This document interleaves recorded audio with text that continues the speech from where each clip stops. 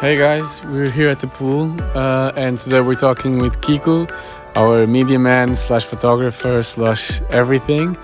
If you listen to music and people, it's because we are by the pool, like I said, and in the office it's impossible to talk as there's always someone coming in. But this just means that everyone's having a good time, and I hope you don't have any listening problems. So let's get going. Hi Kiku. Hello guys, how are you doing? So let's start from the beginning. We sometimes do this. Can you tell us a little bit about your childhood, how it was to grow up in Lisbon and all of that? So my name is actually Francisco, but everybody knows me by Kiku, so I think I lost my name already. I'm from Lisbon, but my family is mainly from the south, from Alentejo, which means slow pace, slow people. Like myself, I think I'm a bit more shy but Lisbon is a really nice city if you grow there. I studied there all my life. I was actually not that close to surf. None of my friends were surfers. But yeah, nowadays, I guess my life is around it. And how was it that you came across surfing? Like, did you start by surfing, by taking pictures of surfers? By the way, when and how did photography also come into your life? So I started surfing because I had this friend that bought a board and he was tired of it and sold me. And I was like, why not? Surf looks like a funny sport, so let me try as well. And I bought like a really small board, so it was super hard to learn, but I kind of loved it, as everybody, I guess. And further in college, when I finished, like my mother decided to give me like a camera, like, hey, you did everything good, your studies, so let me give you a nice present. And I started taking photos, but of people in the street. I thought it was cool to find these, homeless people and take photos black and white. And then one day my sister arrives home and says, hey, I was with his friend in the beach. He asked me to take some photos of surf. And I was like, oh, is that a thing, taking photos of surf? And I just started going to the beach and 2013 maybe. Okay. And so until you were 23, 22, you never thought about photography as like something you could do with your life, right? No, I actually didn't study photography. I studied business administration and marketing.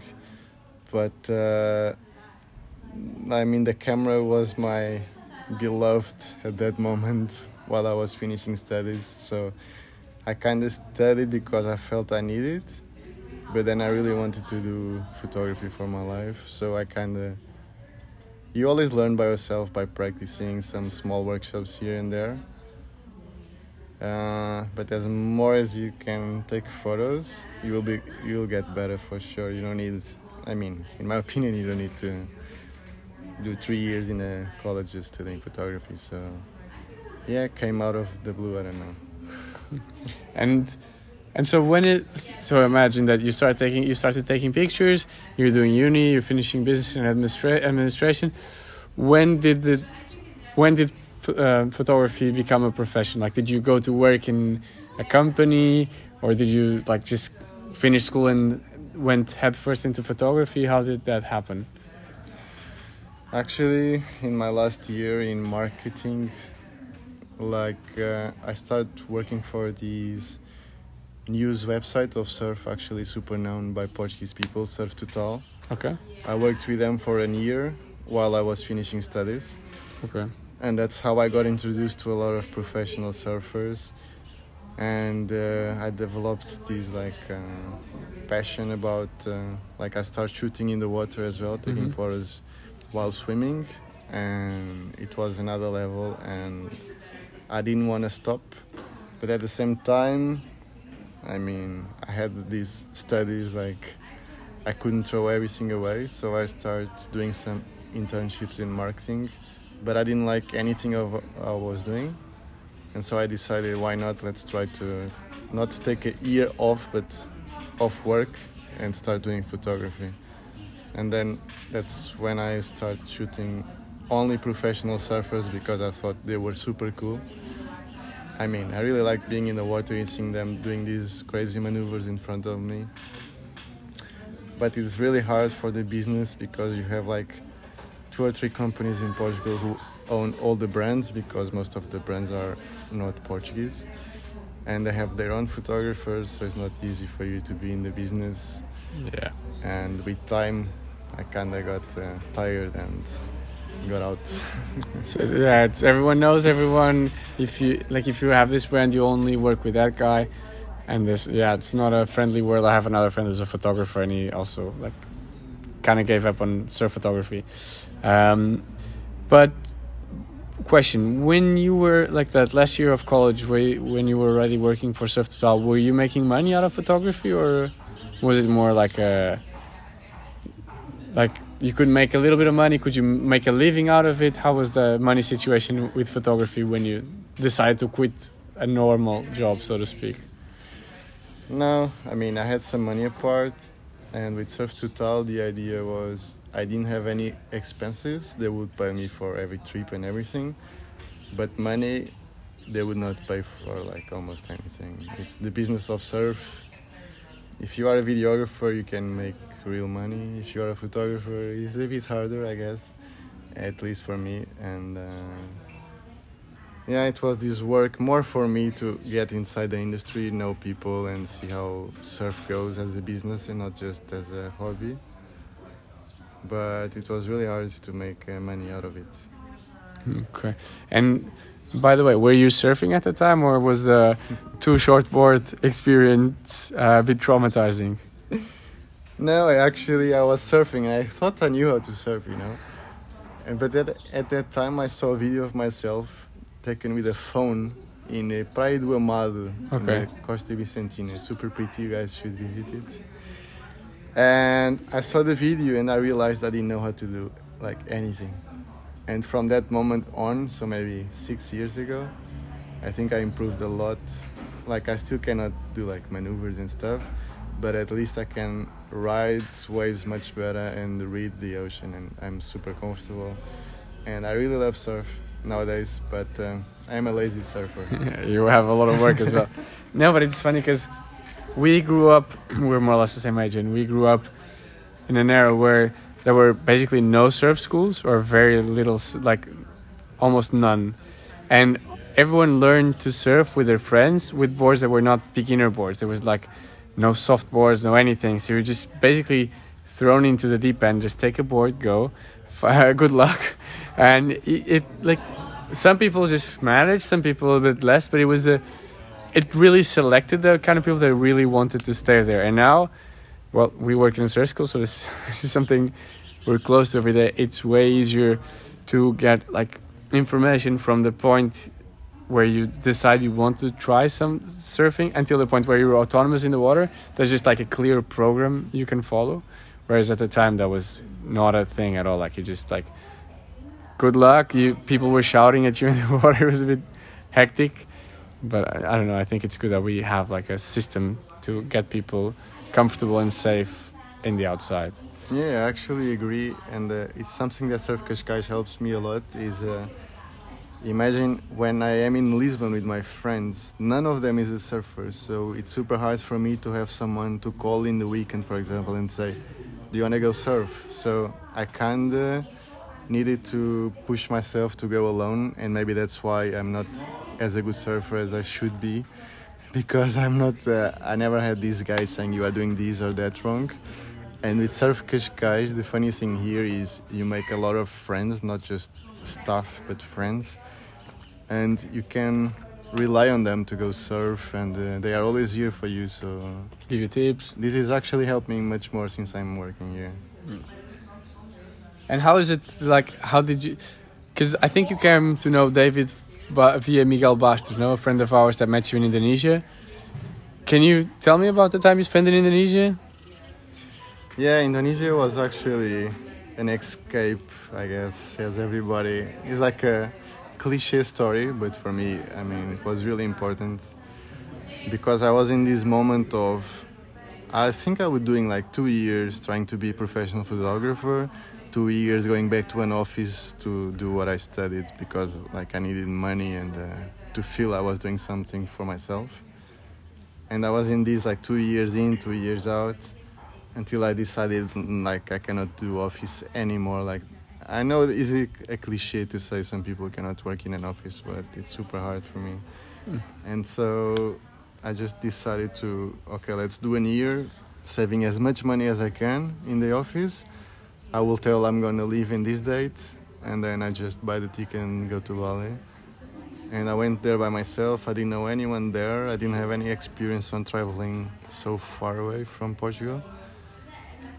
But when you go with this mindset of let's try to survive, I guess, you ended up doing a lot of friends, and so it was super easy.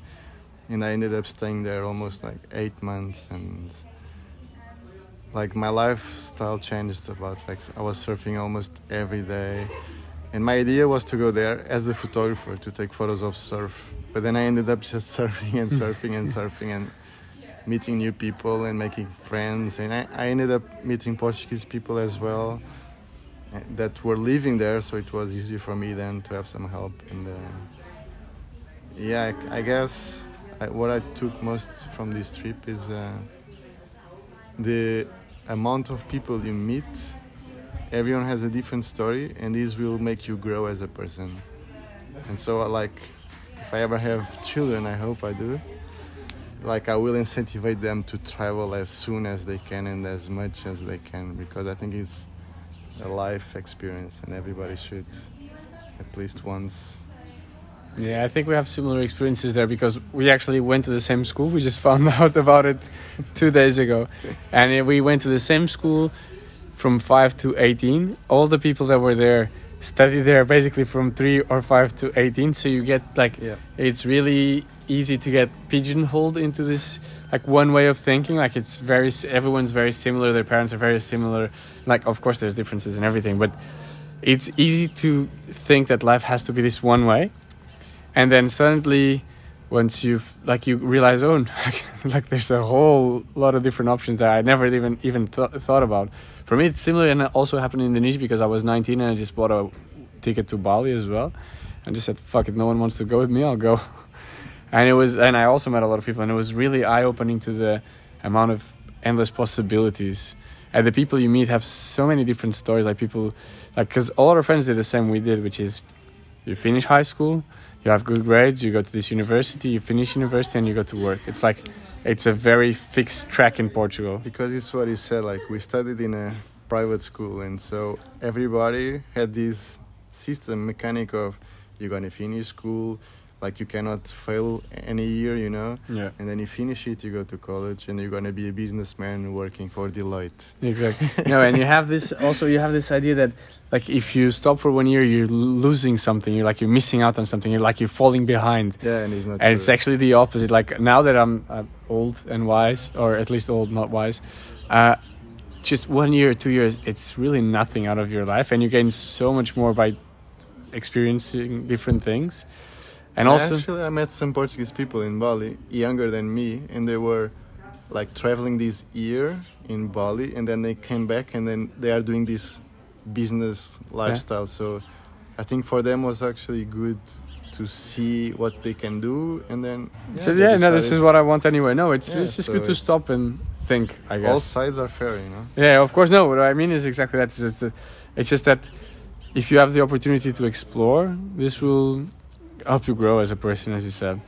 And do you feel like working here and meeting new people every week also has a bit of that? Like working in a place where there's people from all over the world coming, you get to know a bit of their story, and you get to you're not traveling, but it almost feels like you are. Yes, totally. A lot of, I don't know, but you can get tired of these every week questions about where do you live, where do you work, what do you do out of Surf Cascais, how are you? But if you hear the other side as well, everybody has a different story, because here in Surf Cascais everybody comes from a different country, and it's super cool because I'm kind of knowing more about Germany or the Netherlands, and I never been there, for example, but like the stories you heard, you kind of can interpret how their country is, and it's super cool because it can open your mind to go there. Exactly. And maybe you go there and you find something you're not expecting, and you ended up living there. Yeah. Well, there's no wave, so for me that would be hard. But yeah, I get the point. And now that you're here, can you clarify your role in Surf Cascais? Because everyone's always asking, like, is he? I always say media man, but can you define what you do? I always say, instead of media man, I say I'm the cameraman. Okay. Because what I do here is photos and videos of everybody in the house, even if you don't see that I'm around you. Because so creepy pervert.